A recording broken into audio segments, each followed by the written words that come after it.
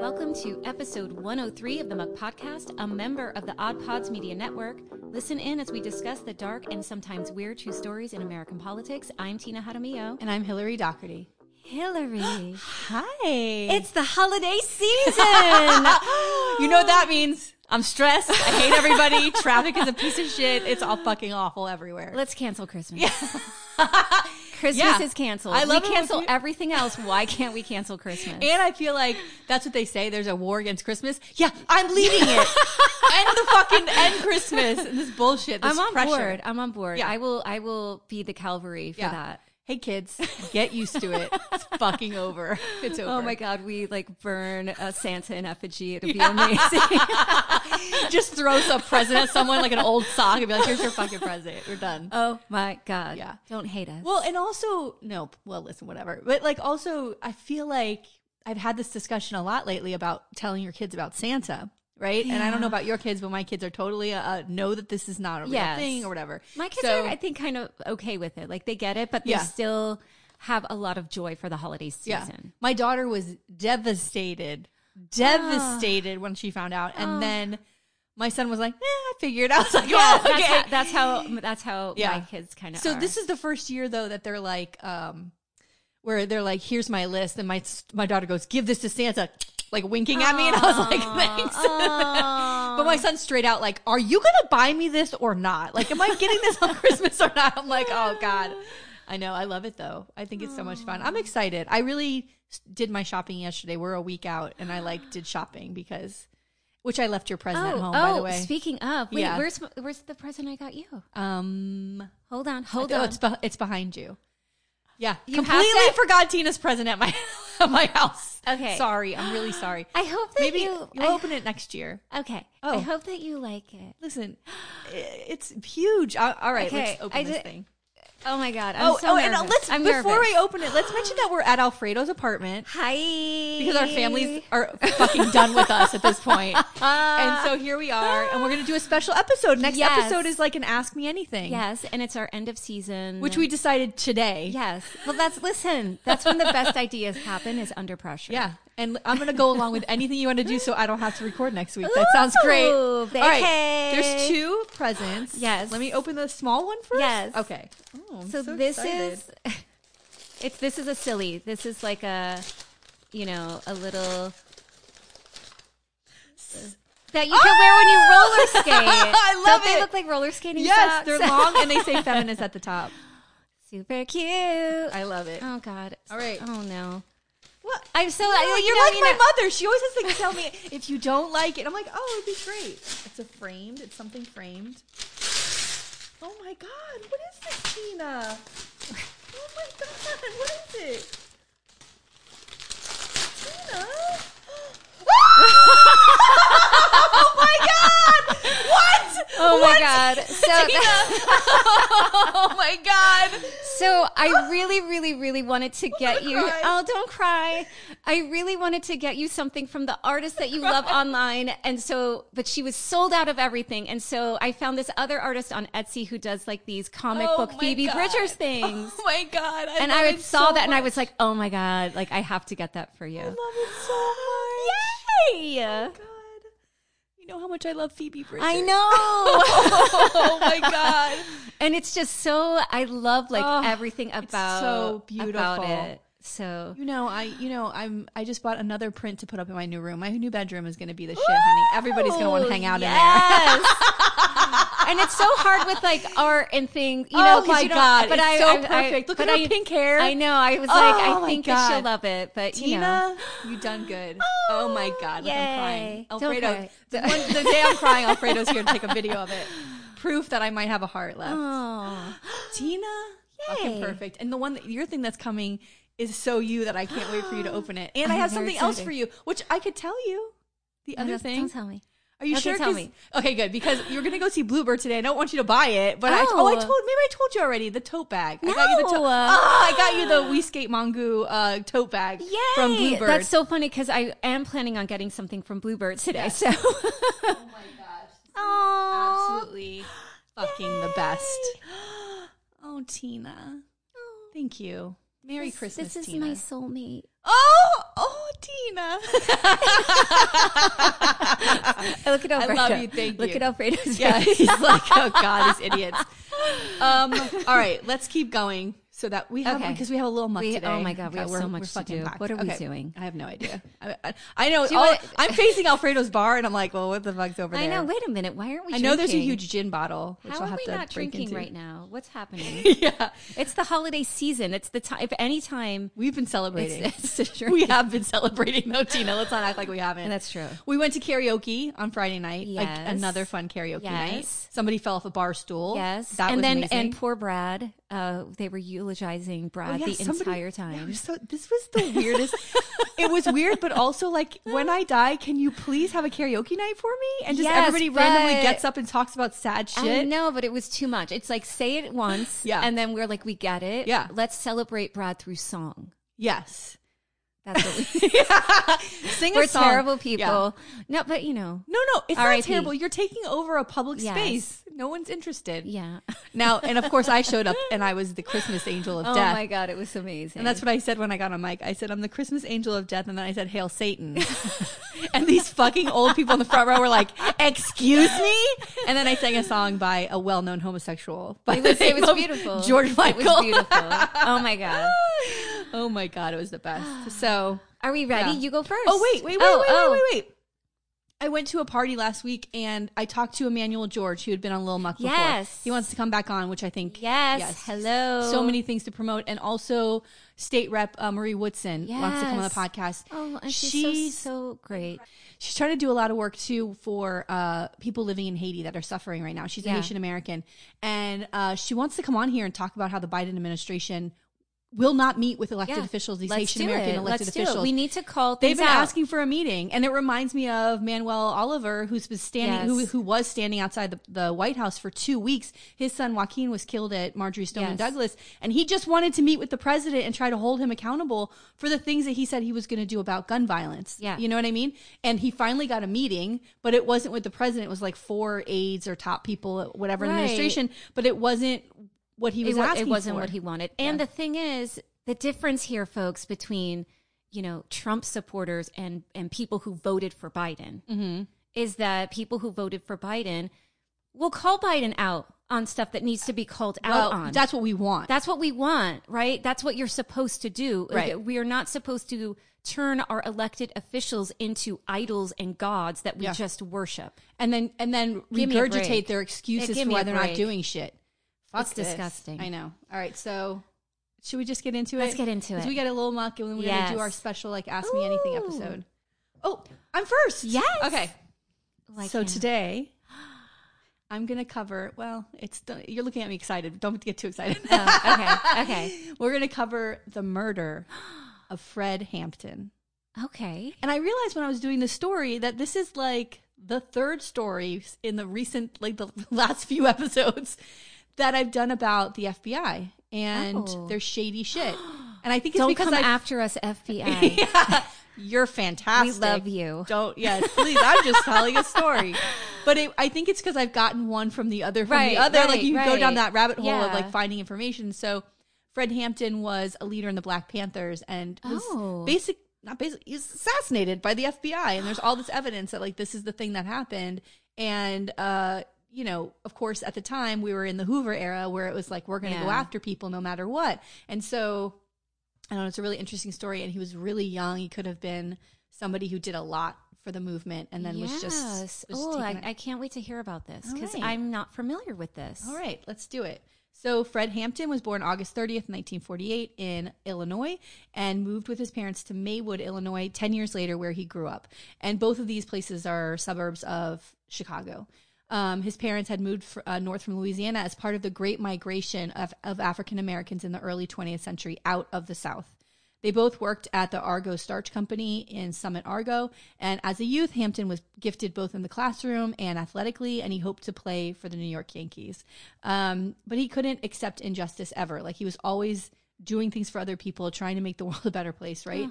At 10 years old, he started hosting weekend breakfasts for other children in his neighborhood, cooking the meals himself in what could be described as a precursor to the Panthers' free breakfast program. Like my God. And you know, the Black Panthers are credited with that. Like, yeah, you know, you get free breakfast at public schools. You can get it. Yeah. The Black Panthers are credited with like starting that idea. That's incredible. Yeah. And so that he is was incredible. I know. 10 years old. Oh my God. I can't get my son off the fucking Nintendo Switch. Like such like an altruistic heart at that age. I know. And understand that people are in need and that you can do something. Yeah, and this other kid, he's feeding other kids. Oh my God. I know. So in high school, he led walkouts protesting Black students' exclusion from the competition for homecoming queen and officials and calling on officials to hire more Black teachers and administrators. I'm like, just why isn't this in all of our history books? I know. Oh, he was incredible. So he graduated from Proviso East High School with honors and varsity letters and a Junior Achievement Award in 1966. He enrolled at Triton Junior College in nearby River Grove, Illinois, where he majored in pre-law. He planned to become more familiar with the legal system to use it as a defense against the police. In 1966, he turns 18, right? So he's young. Wow. At the time, he started identifying with the Third World socialist struggles, as well as reading communist revolutionaries Che Guevara and Ho Chi Minh. He became active in the National Association of Advancement of Colored People, the NAACP, and assumed leadership of its West Suburban branch's Youth Council. In his capacity as the NAACP youth organizer, he demonstrated natural leadership abilities. From a community of 27,000, he was able to get about 500 members of this youth part of the NAACP. Yeah. He worked to get more and better recreational facilities established in the neighborhoods and to improve educational resources for Maywood's impoverished Black community. Okay. All this, and he's 18, like just out of high school. Yeah. It's incredible. It's really incredible. So about the same time that he was successfully organizing for the NAACP, the youth, the Black Panther Party was beginning to rise and get national prominence. And he was quickly attracted to the Black Panthers approach, which was based on a 10-point program that integrated Black self-determination with class and economic critique. So he joined the party and relocated to downtown Chicago. And in November 1968, he joined the party's Illinois chapter, which was founded only in 1967. So he was right there from the beginning. Yeah. In 1968, he was accused of assaulting an ice cream truck driver, stealing $71 worth of ice cream bars and giving them to kids in the street. Hey, I'm not opposed to that. He was arrested and convicted and sentenced to 2 to 5 years in prison. No, yeah, that's stupid. I think it gets stupid. I think it gets dismissed because he never ends up going. I mean, come on. I know. So writer Frank B. Wilderson III places this incident within the framework of the COINTELPRO efforts to disrupt the Black Panthers of Chicago, in this case by, quote, leveling trumped up charges. So I've talked about the COINTELPRO before in episode 99 when I covered the FBI harassment of actress Jean Seberg, and it's short for the Counterintelligence Program, and it was from 1956 to 71, and it was a series of covert and illegal projects conducted by the United States FBI aimed at surveilling, infiltrating, discrediting, and disrupting domestic American political organizations. I mean, come on. Right. Come on. And only the organizations... That's part of our right. Yeah. And only the organizations that go against that white, give me a break. fucking political system that they can't stand it, God forbid. So in 1969, Hampton, who is now a deputy chairman of the Black Panthers of Illinois chapter, conducted a meeting condemning sexism. This is kind of a side note. I just wanted to include it because I thought it was awesome. But after 1969, the party considered sexism counter-revolutionary. Like, it was never even discussed before. So it's like they're starting to... This is amazing. I know. In 1970, about 40 to 70% of party members were women, which I thought was kind of incredible too. Yeah. Over the next year, but Black women are... I mean, they're always there, right? They're always doing that work. Yeah. Like, they are what win us elections. Yeah. Absolutely. Come on. Absolutely. Over the next year, Hampton and his friends and associates achieved a number of successes in Chicago. Perhaps the most important was a non-aggression pact among Chicago's most powerful street gangs. This I find incredible. He started what was called the Rainbow Coalition. Oh, I've heard of this. Yeah. Oh my God. Where they get all in Goosebumps again. Yeah. Which I think Jesse Jackson was also involved in, but he started it on the streets of Chicago with getting all the poor whites, poor Latinos, getting all these gangs together and people together to organize because we're all in the same boat. Yeah. It's the rich versus us. Yeah. They don't give a fuck about us, right? Wow. I know. Which is dangerous to the FBI and the government, right? Of if course. all these groups get together and start recognizing that they have the power and people up there elected don't, really. I mean, they don't like that. God forbid. Well, because we were just watching this show on I don't even know. I think it was on HBO, and it was a documentary on HBO about people addicted to heroin, and it traced them from like 1984 to 2020. These 3 people, and like they're going to jail, they're robbing, and you just see when they went to jail, they ended up better off than when they were on the streets. Jesus. And we were talking this morning, and it's the idea that we don't have things in place for people who are in these low economic situations or returning citizens out of jail to help support them, that they are better supported, incarcerated than they are on the streets is a problem. Absolutely. It is a problem. Like, if we're supposed to be this first world nation, we have a problem in America. And that's one of the things that, like, why are these gangs starting? Right? Because they're trying to find ways to survive. Yeah.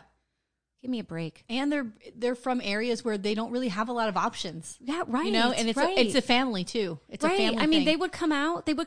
Like, this one guy came out, and I think he was Puerto Rican. He came out, and he ends up living with someone who's like a heroin addict, and his parole officer's like, you can't live with them, but where else is he going? Right. So like, the more that they try to stay clean, they're surrounded by it. Oh my God. It's terrible. Yeah, it's a never-ending cycle. Yeah. And the system is almost based on them continuing to fuck up. The system makes more money that way. You don't pay your fines. You don't pay your fees. They add up. You lose your license because you haven't paid these things. It's like, it's a never-ending cycle. And you have to report that you're a felon when you apply to jobs. How do you get a job? I mean, how do you get housing? All of those things. Everything's wrapped up in it. So, you know, how do you break a system that's built on you failing? Right. And is going to keep you failing. Right. And the people who are at the top don't care, right? Because they're going to turn their nose down and they don't have empathy. Right. Give me I know. What are we going to do? So, emphasizing that racial and ethnic conflict among gangs would only keep its members entrenched in poverty.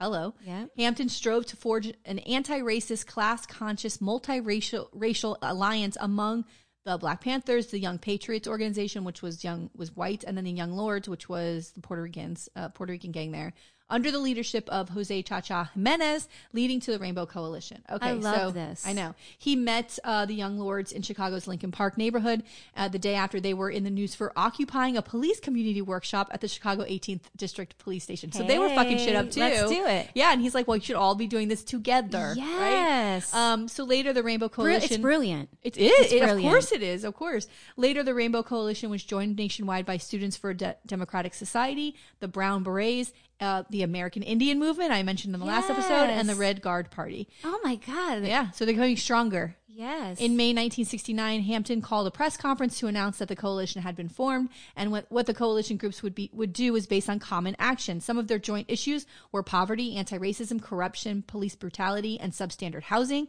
And if there was a protest or a demonstration, the groups would attend the event and support each other, right? So they're all showing up. I love this. And this is 1969. Yeah. And guess what? 2021, we're still having all of these same issues. Of course. Listen. It's the system. I love protesting. Yeah. But is that going to break the system? Right. I don't know. We got to put, if it's to put pressure on a certain issue, I get it. But it's about electing. We have to. The elections is where the fuck it's at. Yeah. Who's in power is all that. That's the end of the day. That is what it's about. That's it. I know. I mean, listen, I don't even want to get into the Democrats right now. No, please. The federal level. Jesus.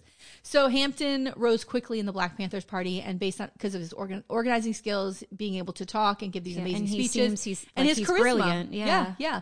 So once he became leader of the Chicago chapter, he organized weekly rallies, participated in strikes, worked closely with the Black Panthers local People's Clinic, taught political education classes every morning at 6 a.m., and launched a project for community supervision of the police. Wow. Yeah. And he was instrumental. Wow. Like I said earlier, he was instrumental in the Black Panthers free breakfast program, which was a big deal for these communities. And Bob Brown, who had started the party in Illinois, when he left the party, Hampton assumed the chairmanship of the Illinois State Black Panthers. And he's still a young man at this time. He's got to be early 20s. Yes.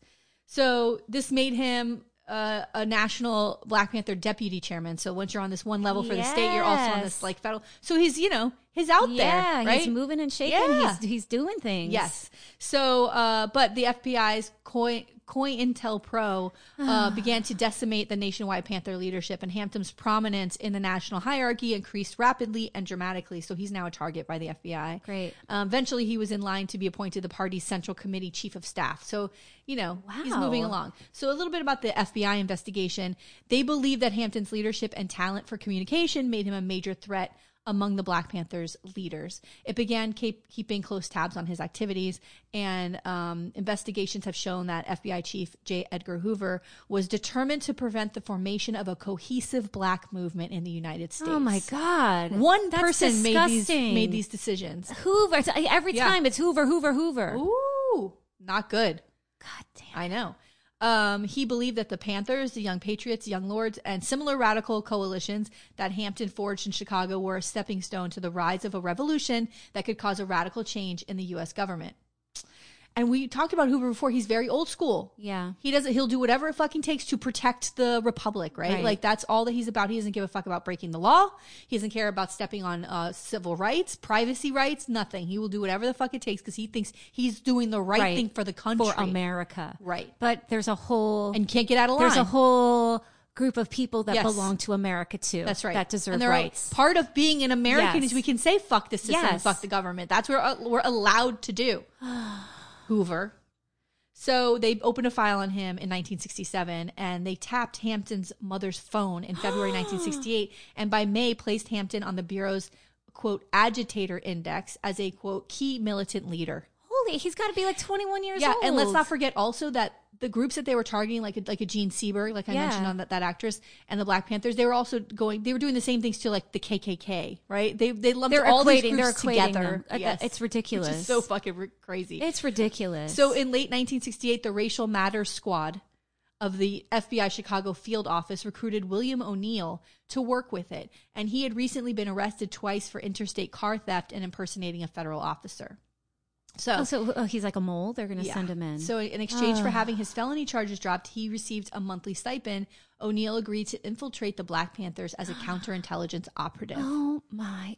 I mean, so fucked, bro. It's so fucked. This to me is crazy that the FBI just like. I mean, you read about it. We've seen movies about it, but just like the idea of a mole. I know. You know, so and he then you're joins, reporting back. Yeah, he joins the party, and he quickly rose in the organization, becoming director of chapter security and Hampton's bodyguard. No, so he's privy right to in there. Everything. Oh, yeah. Yes. Holy crap. In 1969, How the do you FBI live that duality in life? It doesn't end up well. I mean, I don't think he handled it well. So in 1969, the FBI special agent in charge in San Francisco wrote Hoover that the agent's investigation had found that, in his city at least, the Panthers were primarily feeding breakfast to children. Right? Like, so they're not doing anything. They're monitoring the Black Panthers in every state. Right. And this guy's like, here in San Francisco, they're just basically feeding kids that are hungry. Yeah. So there's really not why are we doing this? I mean, these are real fucking documents. This is not why, it was already told. It's memos. It's memos that are now part of files. Yes. So Hoover responded with a memo implying that the agent's career prospects depended on his supplying evidence to support Hoover's view that the Black Panthers was, quote, a violence-prone organization seeking to overthrow the government by revolutionary means. And you know what's crazy? Is that growing up, I don't know if this was true for you, but growing up, 80s and 90s, when there were conversations about, the Black Panthers, it was always like pit against like Martin Luther King, right? Martin Luther King was like, peace, civil disobedience. Yes. But the Black Panthers were radical. And like, that was the narrative. Well, this is where it starts. This is where it's coming from. This is where it's coming from. They plant stories in newspapers. Oh my God. And it's, and you don't know any different, right? Like you're expecting that when you hear, especially as a kid growing up, like that was sort of the idea that one was more radical and violent than the other movement. And that does not seem to be, accurate. You're right. I completely forgot about that. And this is garbage. Yeah. And now you have someone who's like, oh shit, my career's on the line. Yeah. Better find something. Yeah. So now it's going to be bullshit. Oh my God, dude. Oh my. Meanwhile, someone's life is on the line. Like you're talking about somebody's life. Saying that they're violent. They're a Black man and they're violent in 1969. Not good. Meanwhile, he just wants to help his community. Yeah. Get a better place. Oh my God. So by means of an anonymous letter, the FBI sowed distrust and eventually instigated a split between the Panthers and the Blackstone Rangers, which is another one of these gangs, right? Oh. And so they're now they're going to pit these two gangs against what they're calling gangs against each other. O'Neill instigated an armed clash between them on April 2nd, 1969. This is the mole. Are you kidding me? No. And the Panthers became effectively isolated from their power base in the Chicago ghetto. Sorry, that's what it was written. I mean, neighborhood. So that the FBI worked to undermine its ties with other radical organizations. So that's what was happening while, so they're trying to get a rainbow coalition. So if there's this armed conflict, people then probably died. Well, they do start, the police and the Black Panthers start going back and forth, and some people do die. But all of this isn't the result of the Black Panthers doing anything. No, it's the FBI. It's the FBI. Oh my God. So, O'Neill was instructed to create a rift between the party and the Students for Democratic Society, whose Chicago headquarters was near that of the Panthers. The FBI released a batch of racist cartoons in the Panthers' name aimed at alienating white activists who were working with the Panthers. It also launched a disinformation program to stop the formation of the Rainbow Coalition, but the Black Panthers did make an alliance with the Young Patriots and Young Lords. So those three groups were still tight. Right. Yeah. In repeated directives, Hoover demanded that COINTELPRO personnel investigate the Rainbow Coalition, quote, destroy what the Black Panthers stands for, and, quote, eradicate its serve the people programs.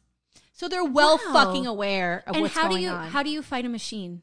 I have had this conversation 10 times this week. I have no idea. Like, I want to know how you pull just one pin out and the whole fucking thing's fall. There has to be something. What is it? What is it? I don't know. I think it's people rising up. Yeah. But it's all of us together. But clearly you can't rise up because they are so, even now. Yeah. Right. Back then, imagine, but today with privacy on our computers. Forget about it. Forget it. How do you even rise up? You got to disconnect. Do you think the muck's on a list somewhere? Hi, FBI. That would be so hot. Yes. Make a file. How are you? Yeah. I can send you a cute headshot for the cover folder if you're looking for one. Hello. Oh, my God. Documents secured by Senate investigators in the early 1970s revealed that the FBI actively encouraged violence between the Panthers and other radical groups, and this provoked multiple murders in cities throughout the country. On July 16th, 1969, an armed confrontation between party members and the Chicago Police Department resulted in one Black Panther member mortally wounded and 6 others arrested on serious charges. In early November of that year, Hampton traveled to California on a speaking engagement to the UCLA Law Students Association. There, he met with the remaining Black Panthers national hierarchy, who appointed him to the party's central committee. So he makes his way up there, and soon he was going to take the chief of staff, be a major spokesman for the party after this, right? Yeah. But that doesn't happen. So while Hampton was in California, 2 Chicago police officers, John J. Gilhooly and Frank G. Rappaport, were killed in a gun battle with Panthers on the night of November 13th, and 1 died the next day. A total of 9 police officers were shot. Spurgeon Winter Jr., a 19-year-old Panther, was killed by the police. Another Panther, Lawrence S. Bell, was charged with murder. In an unsigned editorial headlined, quote, headlined "No Quarter for Wild Beasts," the Chicago Tribune urged that Chicago police officers approaching suspected Panthers should, quote, be ordered to be ready to shoot, end quote. I mean, this paper. An anonymous editorial by who? Hoover? Yeah. Who wrote that? Right.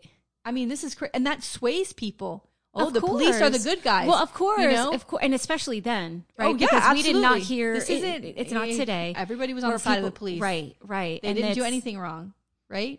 As part of the larger COINTELPRO operation, the FBI was determined to prevent any improvement in the effectiveness of their leadership, and the FBI orchestrated an armed raid with the Chicago police and state attorney on Hampton's Chicago apartment. Wow. So this is where it gets real fucked. They had obtained detailed information about the apartment, including a layout of furniture from O'Neill, the guy who was this bodyguard, right? Oh, God. The mole. An augmented... I mean, how did he live with himself? I don't... Girl. An augmented 4-man team of the state's attorney's office was organized for a pre-dawn... They must have their own, team, a police security team for the state attorney's office. That's all I could get. I really figured from it.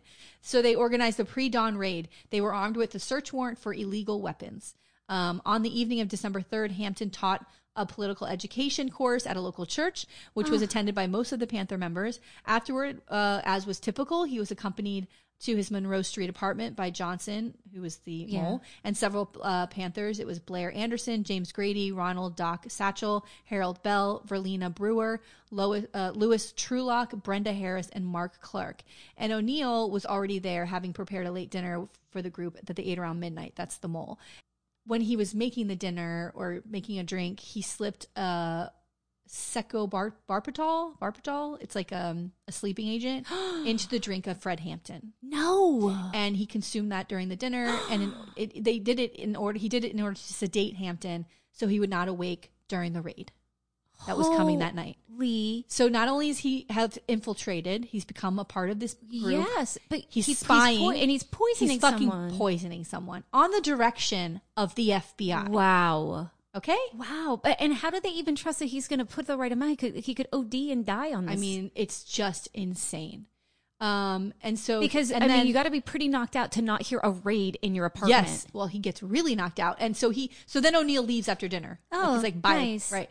So and Hampton's like, I'm tired, or he probably just conks out. He does. So at about 1:30 a.m. December 4th, Hampton fell asleep mid-sentence while talking to his mother on the telephone. No. Although Hampton was not known to take drugs, Cook County chemist Eleanor Berman later reported that she had run 2 tests, which each showed evidence of barbiturates in Hampton's blood.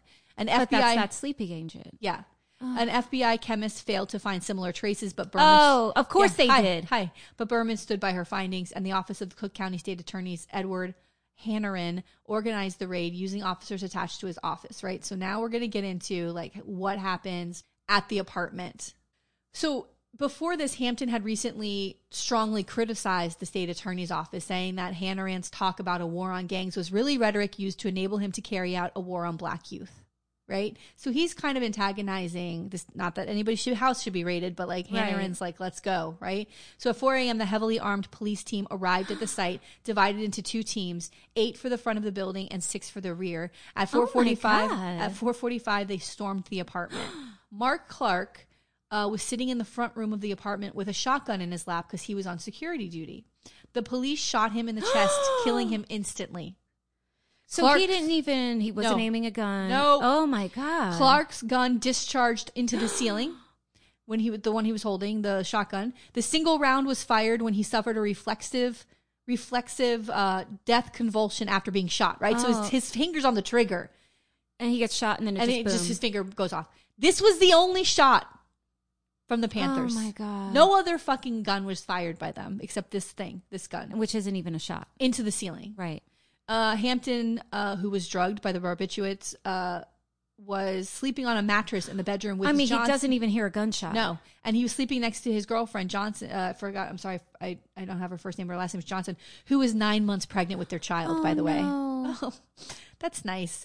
Police officers removed her from the room while Hampton lay unconscious in bed. Then the raiding team fired at the head of the south bedroom. Hampton was wounded in the shoulder by the shooting, and according to the National Archives and Records Administration, quote, upon that discovery, an officer shot him twice in the head and killed him. Why? Well, the whole point of the raid is to kill him. Oh my God. That's the whole point of why we're going there. I thought they were going to just, No. The point was like, let's falsify. They want him to be subdued so that they can kill him. Wow. They want him to like shooting fish in was it fish in a barrel? Is that right? Yeah. Yeah, that's what happened. Wow. Yeah. Fellow Black Panther Harold Bell said that he heard this following exchange. He heard, quote, that's Fred Hampton. And someone said, is he dead? Bring him out. And someone wrote, he's barely alive. And someone said, he'll make it. And that's when they heard 2 shots. Oh, my God. I know. So this is where's his family? They deserve something from this. Yes, absolutely. According to Hampton supporters, the shots were fired point blank at Hampton's head. Oh, and my according God. to Johnson, an officer then said, he's good and dead now. Hampton's body was dragged into the doorway of the bedroom and left in a pool of blood. Oh, my God. The officers directed their gunfire at the remaining Panthers who had been sleeping in the north bedroom. So Satchel, Anderson, Brewer, and Harris were sleeping in there, and they were all seriously wounded, then beaten and dragged to the street. Why? They were arrested on charges of aggravated assault and attempted murder of officers. Oh, my God. They were sleeping. Okay.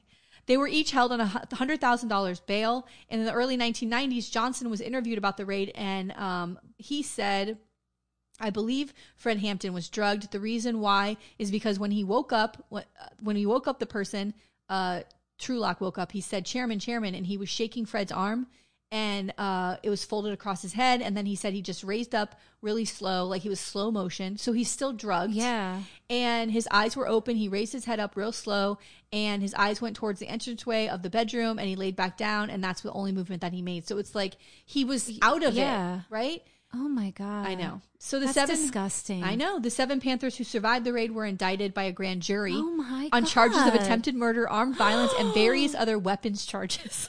Dude, that's so fucked up. It's insane.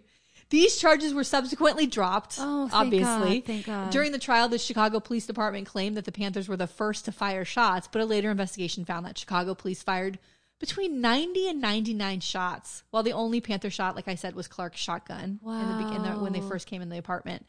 After the raid, the apartment was left unguarded, and the Panthers sent some members to investigate, accompanied by a videographer, Mike Gray, and stills photographer Norris McNamara, to document the scene. And this footage was instrumental in proving that the raid was an assassination. Thank God. The footage was later released as part of a 1971 documentary called The Murder of Fred Hampton. After a break-in at the FBI office in Pennsylvania, the existence of COINTELPRO, this illegal program that the FBI was running, was revealed and reported on. So that's how that all comes out. And with this program revealed, many activists and others began to suspect that the police raid on Hampton's killing was conducted under this program. And one of the documents released after the break-in was a floor plan of Hampton's apartment. Oh my God. Another document outlined a deal that the FBI brokered with U.S. Deputy Attorney General Richard Clondison to conceal the FBI's role in Hampton's death and the existence of COINTELPRO. This is wild. I know. So at a press conference the next day, the police announced that the arrest team had been attacked by the violent and extremely vicious Panthers. Oh, please. And they had to defend themselves. That's why there were so many shots. In the second press conference on December 8th, the police leadership praised the assault team for their, quote, my God, remarkable restraint, their bravery, and professional discipline in not killing all the Panthers that were present. The restraint, it was 100 bullets. You guys should be happy that just one person was killed. We could have killed everybody. Wow. Right? Photographic evidence was presented of, quote, bullet holes allegedly made by shots fired by the Panthers, but reporters soon challenged this claim. Thank God for the First Amendment. An internal investigation was undertaken, and the police claimed that their colleagues on the assault team were exonerated on any wrongdoing, concluding that they, quote, used lawful means to overcome the assault, end quote. 5,000 people attended Fred Hampton's funeral. He was eulogized by black leaders, including Jesse Jackson and Ralph Abernathy, Martin Luther King Jr.'s successor, as head of the Southern Christian Leadership Conference. So he had a lot of beautiful people come to his funeral, but he's 21 years old, Tina. 21. My God. In his eulogy, Jackson said that, quote, when Fred was shot in Chicago, black people in particular and decent people in general bled everywhere, quote. 4 weeks after witnessing Hampton's death at the hands of the police, his girlfriend gave birth to their son, Fred Hampton Jr. Civil rights activists Roy Wilkins and Ramsey Clark subsequently alleged that the Chicago police had killed Hampton without justification or provocation and had violated the Panthers' constitutional rights against unreasonable search and seizure. They further alleged that the Chicago Police Department had imposed a summary punishment on the Panthers, and a federal grand jury did not return any indictment against any of the individuals involved with the planning of the execution of the raid, including the officers involved in killing Hampton. O'Neill, who had given the FBI floor plan of the apartment and drugged Hampton, later admitted his involvement in this setup, and he ended up committing suicide on January 15th, 1990. He probably could. I don't want to speculate why someone did that, but it's crazy. So there was a civil lawsuit. In 1970, the survivors and relatives of Hampton and Clark filed a civil lawsuit stating that the civil rights of the Black Panther members were violated by the joint police FBI raid and seeking $47.7 million in damages. 28 defendants were named, including Hannaran, who was the state attorney at the time, as well as the city of Chicago, Cook County, and federal governments. It took years for this case to get to trial, which lasted 18 months, and it was reported to have been the longest federal trial up to that time. Wow. After its conclusion in 1977, Judge Joseph Sam Perry of the United States District Court for the Northern District of Illinois dismissed the suit against 21 of the defendants before jury deliberations. So before the jury could even fucking go. But what what about his wife and child? Okay, we'll get it. Okay. It's not over. So after the jury's deadlocked on the verdict, Perry dismissed the suit and against the remaining defendants, and the plaintiffs appealed. They're like, bullshit, right? Yeah. In 1979, the United States Court of Appeals for the Seventh Circuit in Chicago found that the government had withheld relevant documents, thereby obstructing the judicial process. So reinstating the case against 24 of the defendants, the Court of Appeals ordered a new trial. Good. And the Supreme Court of the United States heard an appeal by the defendants, but voted 5-3 in 1980 to remand the case to the district court for a new trial. And in 1982, the city of Chicago, Cook County, and the federal government agreed to a settlement in which each would pay $616,333, which is equivalent to about $1.65 million today, to a group of 9 plaintiffs. So they had to split the $600,000, including the mothers of Hampton and Clark. The $1.85 million settlement was believed to be, at that time, was believed to be the largest in a civil rights case. Wow. G. Flint Taylor, one of the attorneys representing the plaintiff, said, quote, "The settlement is an admission of the conspiracy that existed between the FBI and the Hanneran's men to murder Fred Hampton," end quote. And that's the story. Tina. It is awful. I know. It is awful. I know. I would love to know what his son is doing today. Oh, I was thinking the same thing. We'll have to do a follow-up. Yeah. Which I'll forget about, but it's a good idea.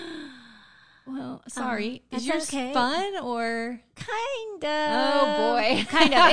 It's not murdery. Okay. And it's like it's like a short and sweet. All right, let's do it. I'm Rob. I'm Nick. And I'm Joe. I love it. I think it's kind of meh. And I've never seen it. We're keeping up with the Cardassians. A podcast covering 7 seasons of Star Trek Deep Space Nine. But that's not it. We go down the wormhole Of pop culture, life, and Garrick. New episodes every Monday. On your favorite podcasting platforms. You can also interact with the show on Twitter at CardassiansPod. And just like the Ferengi, we can't wait to stroke your lobes.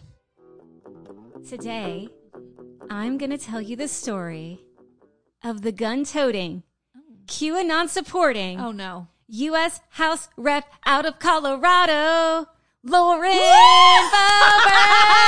Yes!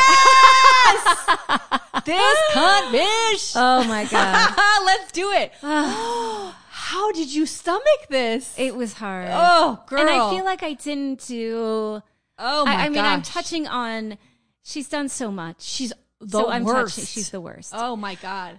So Lauren Boebert first made a name for herself in political circles for her gun rights stance and her support of the Proud Boys and QAnon conspiracies. Oh my God. But when she continues to fuel hatred, bigotry, and fear, many wonder if her present and her past will catch up with her. Oh, So wait, what's the let's deal? see. Yeah. All right, so our story takes place in Colorado, and the thing that I think makes me so upset about this is that we have amazing people oh my in there, God. like Brianna Titone, who we spoke to on our yes. podcast. And then we have Boebert, who is like this attention-seeking whore who sucks up all of the spotlight. Yeah. Right? And she's not sucking up the spotlight because she's doing all these wonderful things. She just wants attention. Yeah. Like, that's it. She's a spotlight hooah. Oh, my God. So my husband says, here's a great thing that I think you'll like, that Boebert is what happens when you feed Sarah Palin after midnight. Yeah. So I thought that was great. Ooh, I love a good Gremlins reference. Yes. Oh, my God. All right. So Wait, can we talk for a second about this type of politician? Because I find her fascinating in another way, where I was just saying to somebody today that, like, there are more people who keep their heads down and Right. do work, like Christine Hunchofsky Yes. or Marie Woodson, like here in Florida. yeah, and we talked about that last week. It should just be boring. Just do Yeah, the work. there's- This isn't about doing This the is work. when we know, maybe, let's say we know a handful of federal level politicians. When I say we, I mean the entire country. They know who Lauren is, Right. But I think that they know that because she's a loudmouth. But Yes. there are so many more people you don't know who are Right. serving right now, Who are amazing. working, Who are actually doing the work. They go back to the district and Yeah. they don't go, the Republicans won't Yes. let us do anything. They fucking go, here's No. the shit I did for you guys. She's like this a time. little baby Trump. She wants to be on Yeah. Twitter all day, Yeah. and she just wants attention. There's Attention.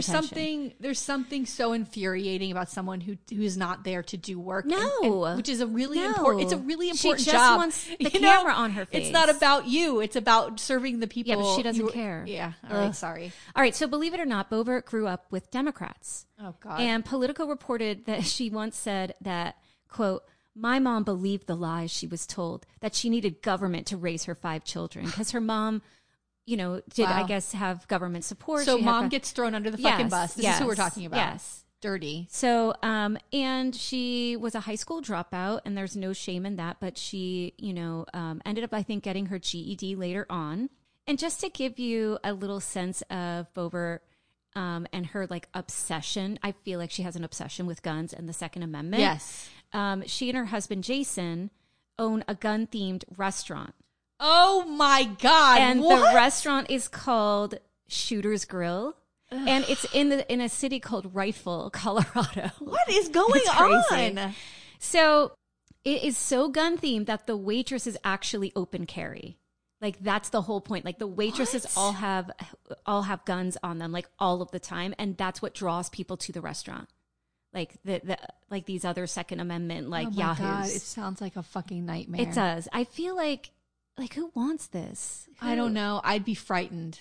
I'd be scared. An ABC News article from 2014 talked about her restaurant, and Boebert, who was then 27, and a mother of 4 at the time. I know. Shared how she puts on her sparkly belt for strapping on her 9mm. And apparently just a year after opening, the restaurant was so popular that they would sell out of food regularly. Like that's how many people are going there. But how do you send a meal back? I don't know. My chicken's cold. Yeah. Like you'd be like, is she going for the gun? Well, I mean, what's going on? The only thing I like about the restaurant is that the menu is full of puns. So the puns though are like, you can order a Swiss and a Swiss and Wesson, or you can order a guac 9, like the guacamole, like it's stuff like that. Who? I have no idea. It's so ridiculous. But do we need this? Do we need this as a restaurant? I don't think so. I mean, Jesus. I don't think so. I mean, a bunch of armed waitresses. What if somebody's having a bad day? That's what I'm saying. I don't know. That's what I'm saying. And I know that they think, I'm sure at some point she's like, this is the safest restaurant in America. Yes, but I would feel in yes, danger. yes. I'd feel in danger in that fucking place. So journalists at the time, though, were reporting that not everybody was happy with this restaurant. And they argued that this type of environment that hypes open carry only serves to glorify guns. And with the never-ending stream of gun violence that we have in this country, it's no wonder that folks don't want this. And especially remember the Aurora shooting, that's happening in Colorado. Yes. Like I can understand that people are like, what the hell are you doing? We don't need more guns, right? It's just so, even with listen, Columbine was there. Am I wrong? Columbine was in Colorado. Yeah. Then you have the Aurora, the movie theater, Yeah. right? Like it's almost, I don't know. I feel like it's such a disrespect to even victims of people who Yeah. knew everyone at those places. Like, what are you doing? It just doesn't make sense. So Politico also reported that she claimed that they open carry because there was a murder that happened near the restaurant. And so when this supposed murder happened, she ends up getting a lot of media attention because she kind of exploits this man's death to say like, oh, that's why my waitresses open carry. We have to be safe. And then the media goes there and now people know about her restaurant and it kind of generated business, I think, for her. But according to CNN, No murder. The autopsy reports and the police records at the time indicated, so there was a man who died like near the restaurant, but he was unresponsive and he died due to a meth overdose. Oh so my he didn't God. die from a murder, but she exploits the situation. Oh my God. This is like who we're dealing with, like someone that just wants attention, that uses people. But it's such a lie. It's a lie. She's just a liar. I don't Alleged understand. liar. What? Don't sue us. This has been proven, though. Wait a minute. I know. Oh, no. Don't Come sue on. me. No. So- Let's go. Another thing that threw her into the spotlight was her brash refusal to follow COVID protocols. So at the time when COVID happened, Governor Jared Polis, he was saying like there's all these mask mandates and all of that and like restaurant closings and things like that. And she defied the law and refused to follow any of the protocols. And this is the other thing, like for the law and order, right? We're the law and order party. They don't want to follow They don't want to follow They want any to pick laws. and choose. They get to pick and choose what laws What they're they going to deem. follow and what you're going to Yes, follow. it's so the fuck out They of here. don't see it. They don't see their hypocrisy. So did did they get shut down or did they get anything like that against a restaurant because they weren't following rules? I mean, I think she has Maybe so much fines. stuff against her restaurant. Wow. So, but besides owning this unique restaurant, Boebert also has had an arrest record. Oh. So Politico reported that she was arrested for disorderly conduct at a country music festival, which my I think is God. so funny. How Like, bad is that behavior? you know, I just feel like she was probably like sloppy drunk, screaming. There is like, a sorority girl ugh, element happening here. That girl can't handle her booze, I guess. Uh-oh. Can't handle it, girl. Better get it together. Embarrassing. So she also had arrests for not appearing in court, and she was summoned for harassing her neighbors. Imagine living next door to this lady. Can't. Oh my God. Or like having to like be related to her. Oh God. It's just like My mother doesn't love me anymore. Oh my God. Well, maybe you should stop talking shit about her. Making Christmas very uncomfortable, Lauren. So Can I bring my gun to Christmas, I know. Mom? No. Leave God, it in the yes, fucking please. car. We're so over you, Lauren. I know what we can do. Let's all shoot at the presents to open them. No, Lauren. We're small children here. Oh God, Lauren's coming. So this freedom seeker, she doesn't seem to enjoy, like we said, following any of the rules. Like, having a license to serve food, that would be an important thing. So Wait a minute. What? So allegedly, Politico talked about how she had opened the second restaurant and they were serving pork sliders, and there was like a rodeo, and they served tainted pork sliders, and all of these people got sick from the food because she wasn't licensed. And there's regulations, right? Yeah. There are everyone's want to deregulate. Their regulations are there for a reason, so people don't get sick. Right. But those rules don't apply to her. they don't apply to her. And then her restaurant, like the main one, Shooter's Grill, had about 8 tax liens against it. So like they're not paying taxes. What is She's doing whatever she wants. What is But she this? gets elected. Like this is her past. And it's like people don't care. She was also, the New York Post reported, she was also arrested for careless driving after rolling into a ditch, and then she no-showed for the court appearance on that. Oh my God. This is like the parents in fucking Michigan. Like the rules don't apply to them. Yes. They could do whatever they want. They could do We don't show up to whatever court. we want. We don't do anything. It's wild. So Denver Post website cites another incident from 2010, and I couldn't get a lot of details from it, but she was a suspect in an animal complaint case. What's And that? I don't know. I don't know what that was about, but there was that. Jesus. So as far as politics, this is really her first go. And she ran on COVID. She ran on conspiracies. And she ran on the right to bear arms. Right? And this is back in 2020. And maybe she's in her area, she's a freshman. Yeah. But maybe in her elected. area, this is what people are involved with. Like, right? This has to And be. I just feel like she barely has any experience in the political realm, right? And she collected petitions. She did spend time collecting petitions to repeal a law that wanted Colorado to join the National Popular Vote Compact that would end the Electoral College. Right. And I know I feel like I talk about this ad nauseum, and it's great. Like she went out and collected petitions for something she believed in, whatever. People do that all the time. But there should be some experience for a U.S. House seat. Run for your local commission. Run for the school board. I can't imagine the balls to just think that you can suddenly, with no experience at all, just say, I'm going to be in D.C., sitting on committees. I hate to inform you, but we just had a U.S. Congresswoman elected who had zero political experience. Am I wrong? Didn't that Sheila McLeakley got District 20? She has never been elected before. It's incredible. How are we not talking about Dale Holness suing everybody about not winning that race? How fucking great is this? I know. And she hasn't given all these financial disclosures. I know. She's not getting. The Sun Sentinel won't endorse her. They will not endorse her because she's not turning over fucking information, money information. Yeah. She's got tons of money. What's going What's on there? going on? What the fuck but is going on? But she got elected to a U.S. House seat. That's what I'm saying. Here we and, go. By promising people money, by the way. Promising people $1,000 a month. Right. Yeah, we're not going to see $1,000. It's very upsetting. That's upsetting. But it's the ego. It's this ego. Yeah. Why suddenly? I would never in a million years go. I couldn't run for a U.S. She's House got seat. that weird confidence, that bizarre backwoods fucking confidence where you're like, how in the fuck? Right. And really, it was COVID, that was People the thing were- that yes, year. you COVID, gotta ride that. COVID. Yes, yes. And she leaned on it. She condemned the COVID restrictions as, quote, the heavy hand of government that were making people do what they say, And she reported that at her events, barely anyone would wear masks. And again, this is in 2020 at the height of the pandemic. Wow. Just complete carelessness. I can't imagine how much COVID, carelessness. yeah, and how many people got COVID because of her restaurant, because of her fucking Give me rallies. give me a break. Wow. But again, the voters voted her in, and it's like, is it her fault, or are these uneducated voters or people who just, like we talked about last episode, they like to see a sideshow, A lunatic. Yeah. Clown. It's a clown. I think it's both. I think it's both.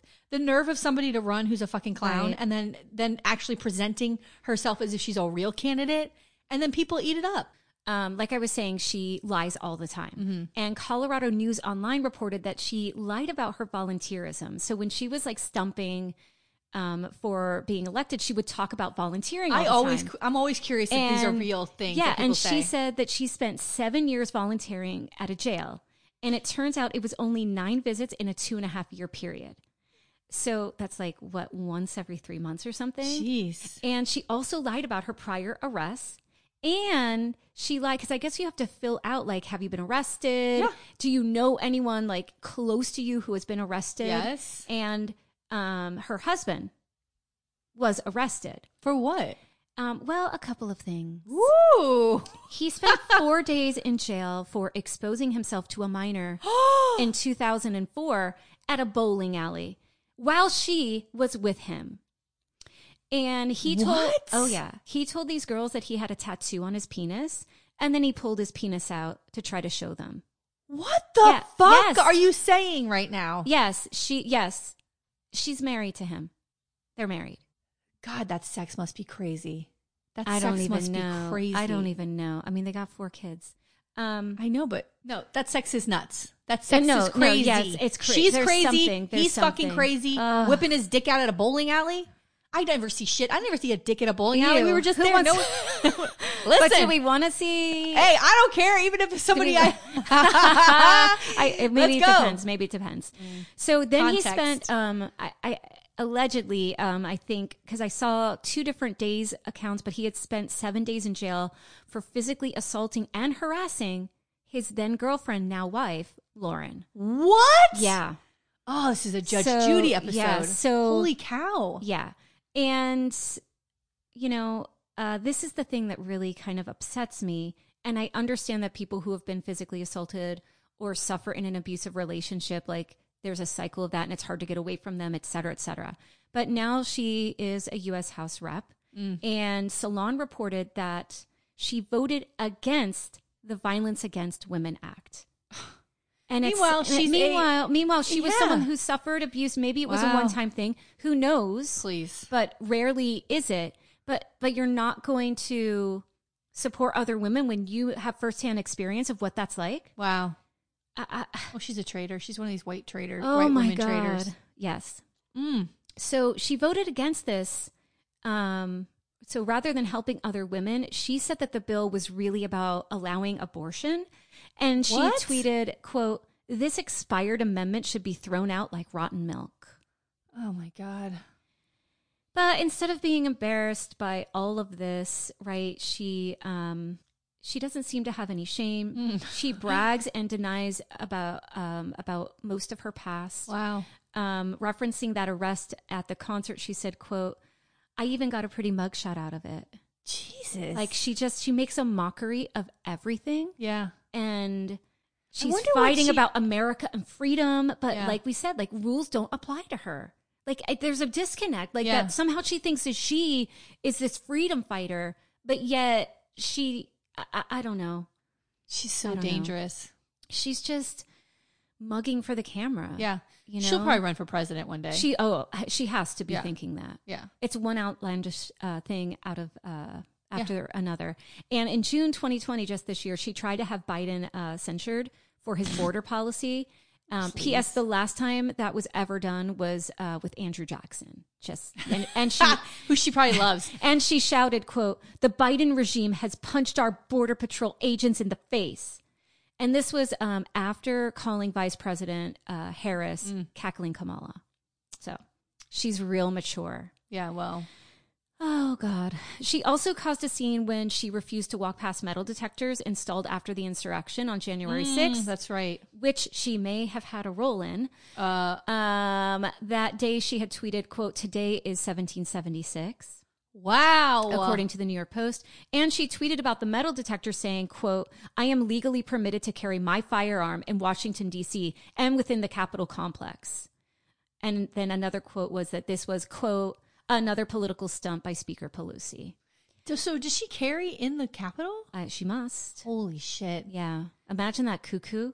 No. I wouldn't want to sit anywhere near her. I would be like, get the hell away from me. Her. Like, get the hell away from me. Yeah. She's crazy. Yeah. She's got crazy eyes. She does have crazy eyes. So, besides her antics. She's crazy and she's cute.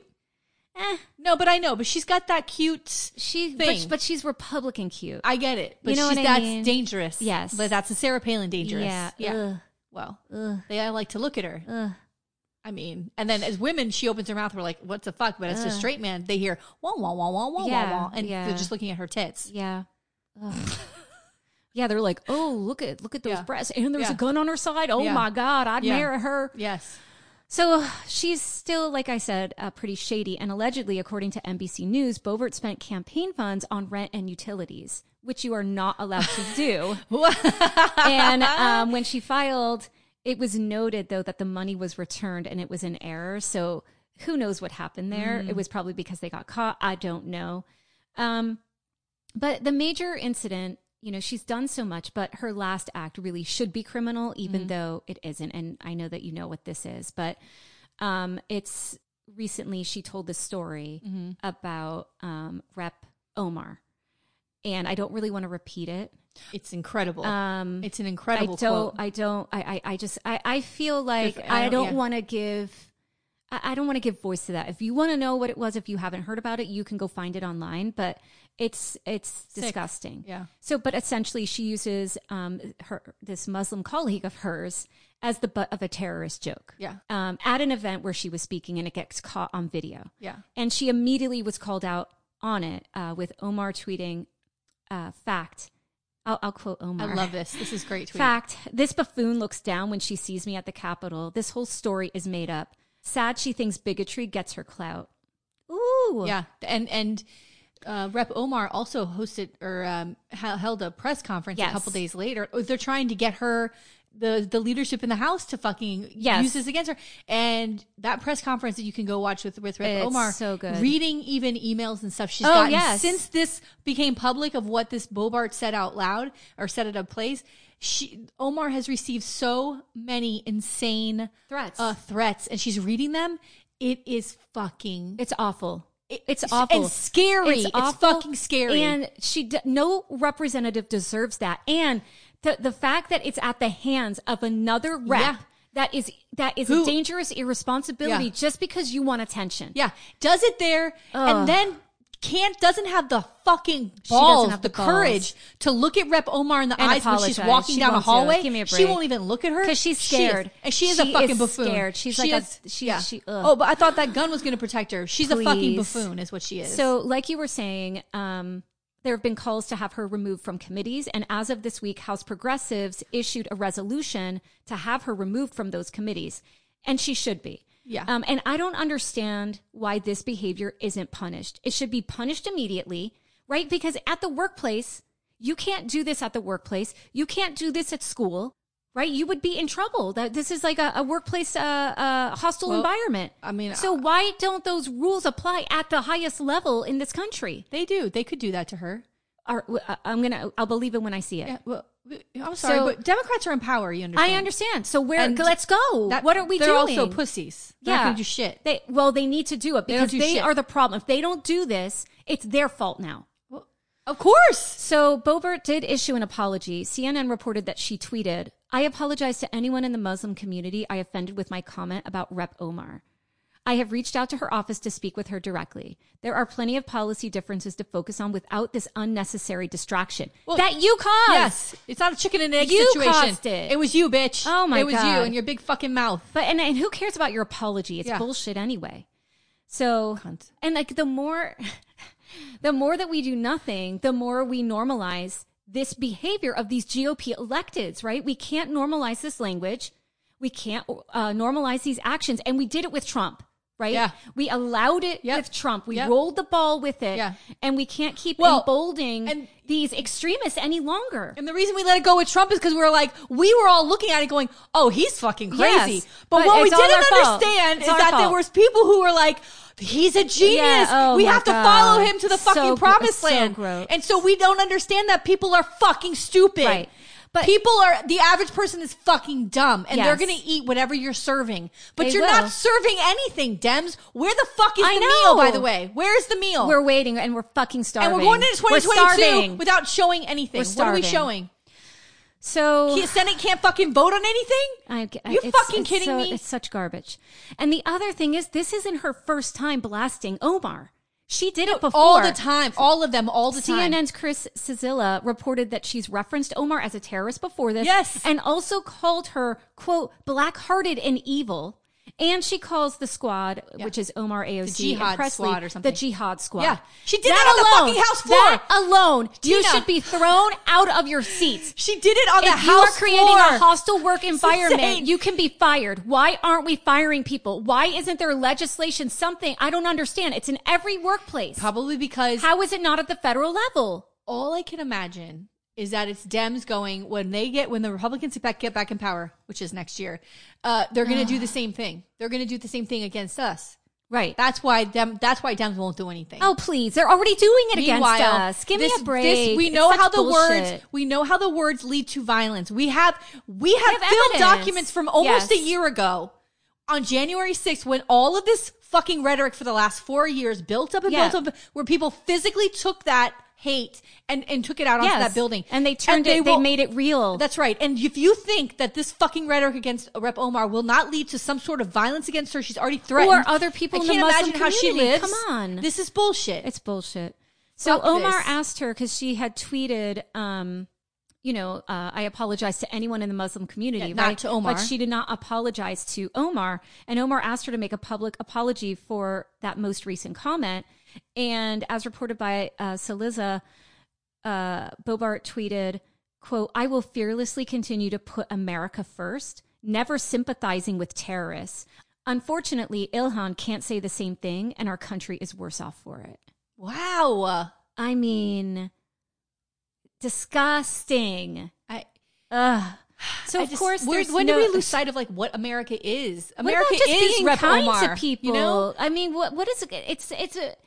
It's ridiculous. I've never heard of anything that She should be Boebert- stripped and kicked out of her seat, Tell not me- just out of committees, kicked out.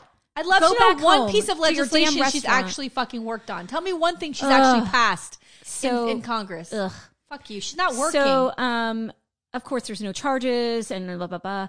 So some of the aftermath is the main backlash, aside from criticism, is that, like I said, this that they put forward that legislation, like they want to have her censured, but they're also planning to create a special representative to deal with Islamophobia, not just in the States, but across the world. And Rep. Omar talked about this, and she put the bill forward to create this envoy, and it did pass the House. So, there's something. Well, I don't know where else it'll go. What's the Senate doing? Are I they going to know. vote on anything? Or are we going to sit here all fucking day?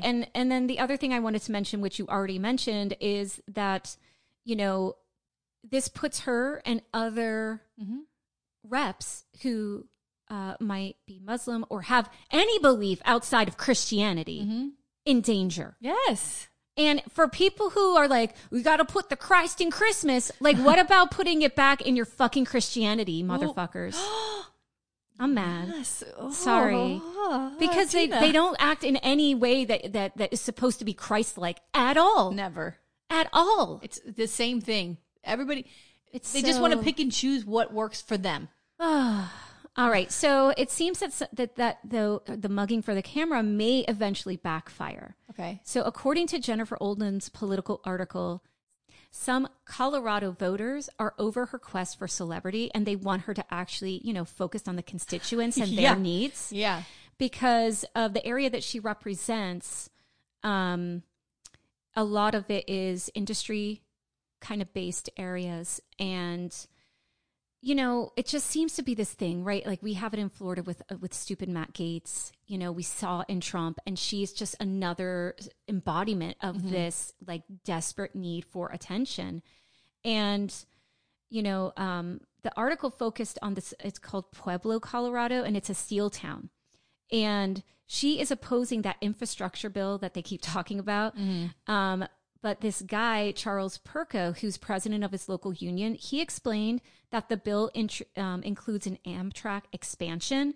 And for that town, that could bring them years and years of work that they desperately need. So for her to vote against it, it's like, you're so busy calling people terrorists, you know, shouting about guns when there are people that may have voted for you.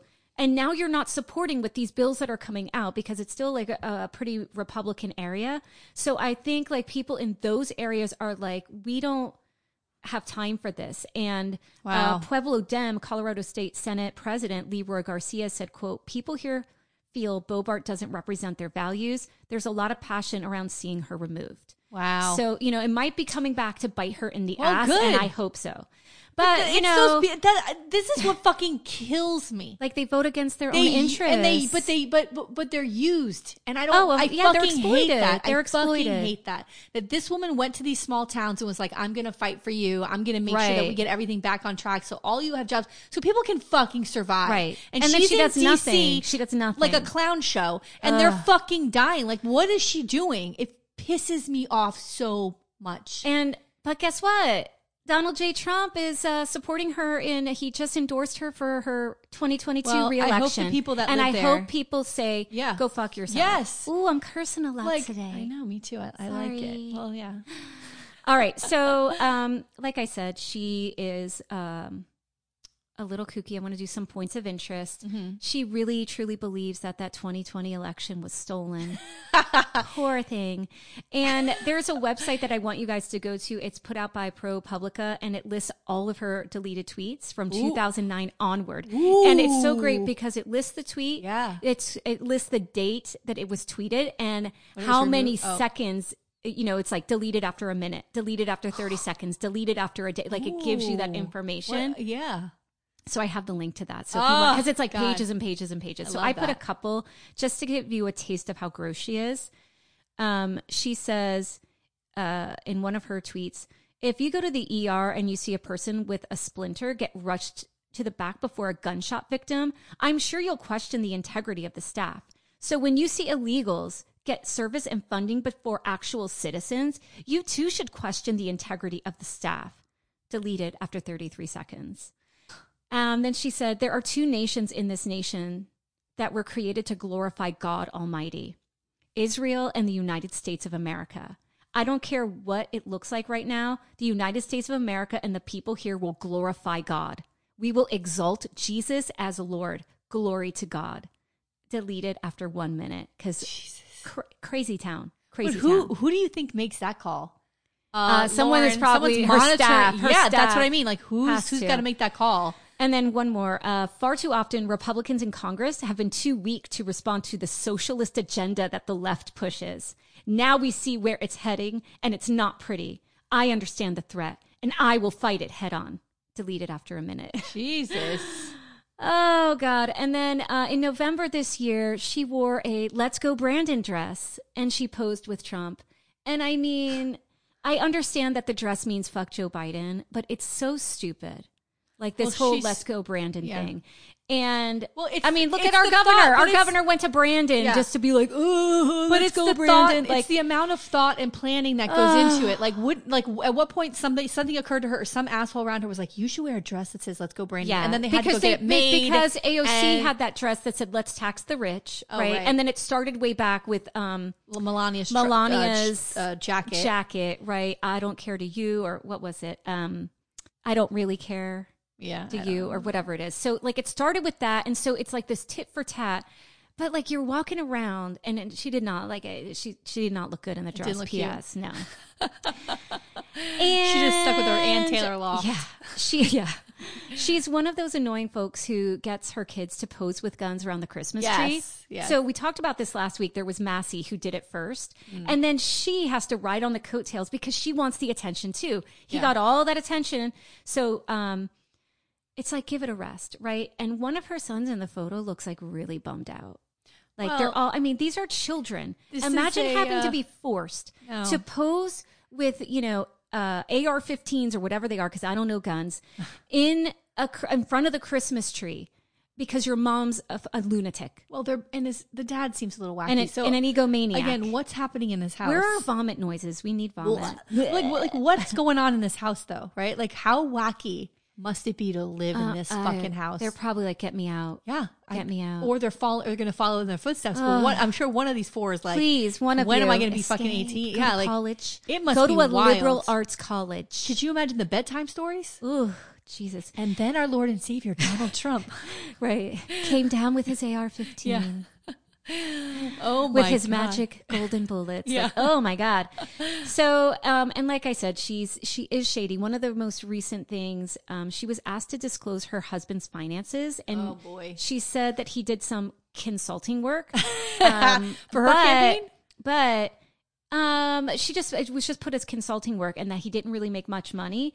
But then come to find out that he made $478,000 consulting for an energy firm. But you talked about what bills is she pushing? She's pushing a bill that would benefit the energy industry. Oh my gosh. This makes you wonder. Bro. What is she doing? Wow. Who is she working for? Yeah. So that's it. That's what I have. That's Oh the my story God, of the Tina. conspiracy theory, gun-loving, radical rep, Lauren Boebert. Wow. I did not. I mean, even when you brought her up, I thought you were going to talk about all the stuff that since she's been in office. I had no idea what she was up to beforehand, but holy shit. What is she doing? It must have been fucking horrifying when she got elected there. They're Oh my probably like, God. what's going on? Yeah, and imagine having to like see her, because she's got that like, I don't know, Oh, it's a very, this, like she does like, I don't know how to say it, but like she purses her lips, like. Well, she's a and know-it-all. she's got those glasses, and she's like, Yeah, but she's a know-it-all in a way, and she's got this really scary confidence. But then she what she starts to talk about is so incredibly fucking racist and scary. Yeah. But she still has this cheerleader. She's like a fucking cheerleader. yeah, That's evil. you know and what dumb. I mean? But she's dumb. And I'm not trying to reference her looks. It's just like when you look at her, she looks like a beauty queen, like Yeah. somebody you would see on the stage, like gliding along the stage, who's going to talk about world peace and everything. Yeah, and then she no. starts talking about racist fucking shit, Yeah. and it's scary. It's like, get out. But people voted for that. I don't know. I guess still like feel so 90%, naive. I still feel so naive because I really think that people are better than this, but we're not. 90% of garbage. people get elected is because of what they look like. That's what I think. Well, yeah. I mean, back Right? in the Nixon Kennedy, remember, like Yeah. the first televised I thing think that when they that's showed this- them side by side. Yeah. Who? Alfredo says no. Oh, what their Oh. name sounds like. Boebert. Mm. Hey, I'm Yeah. Boebert. Ugh. No, Tina. No. She's so wacky. Ooh. All right. White. Yeah, white. Yeah. How's it sound? Ugh. White. Well, that's it. Oh, well, that was Happy fun. holidays. Oh, she's got such a good voice. Happy holidays. I don't know the next line. I don't know either. So good. I get to see Spider-Man in a couple hours. Oh. Bitch, I'm fucking stoked. I'm going to go see Jacques at his stall Oh, yeah. at the Holiday Bazaar. I'm So so awesome. excited. I'm going to go Oh. support Anti-Hate Adventure Boys. Oh, I love it. Hey, boys. Oh, you know what we didn't talk about is when we went there. I was thinking about this the other day. Oh. When we went to go see him at Invasive Species, Yes. they have like fucking amazing music playing. Oh my God, the music was amazing. It's like that Miami we bass. had we had those yummy drinks. We had great drinks. And then, but they were playing like Miami bass music, right? Yes. And like that we grew up with Oh here, my right? God. And then they have a microphone and he was saying things and he goes, Muck Podcast in the house. I was like, yeah, that's right. And Tina are the only Oh two my people like, yeah. Listen, Idiots. We're blowing up. Do you know that? Oh, we're blowing jeez. up. We are blowing up. And you know what my daughter told me the other day? She said, I don't know if they're going to recognize me. I had a glow up. I was like, oh, you had a glow up? Okay. She is adorable. That was so funny. I can't wait to see her. I haven't seen her in a little bit. I know. Because we recorded it. We've been recording at your house. Yes. Yes. So you'll see her soon. All right. Well, we're about to record a Little Muck with my the gosh. amazing Denise Horland. Yes, so I'm so super excited. listen- Be on the lookout for it. And thank you for my gift. Merry Christmas. Merry Christmas. And Merry Christmas and Happy Holidays to everybody who's Yes. listening. And we love you. We love your support. Thank you. And we will see you before New Year's. Yes. All right. Bye. Bye. If you want to see any photos or take a deeper dive into our stories, please follow the episode notes on our website, themuckpodcast.fireside.fm, and be sure to follow us on Instagram and Facebook at The Muck Podcast. To support the Muck Podcast, please visit our Patreon page. We have 3 levels of support and different goodies for each level: Muckraker, Policy Wonk, or Bleeding Heart. We can't do it without you.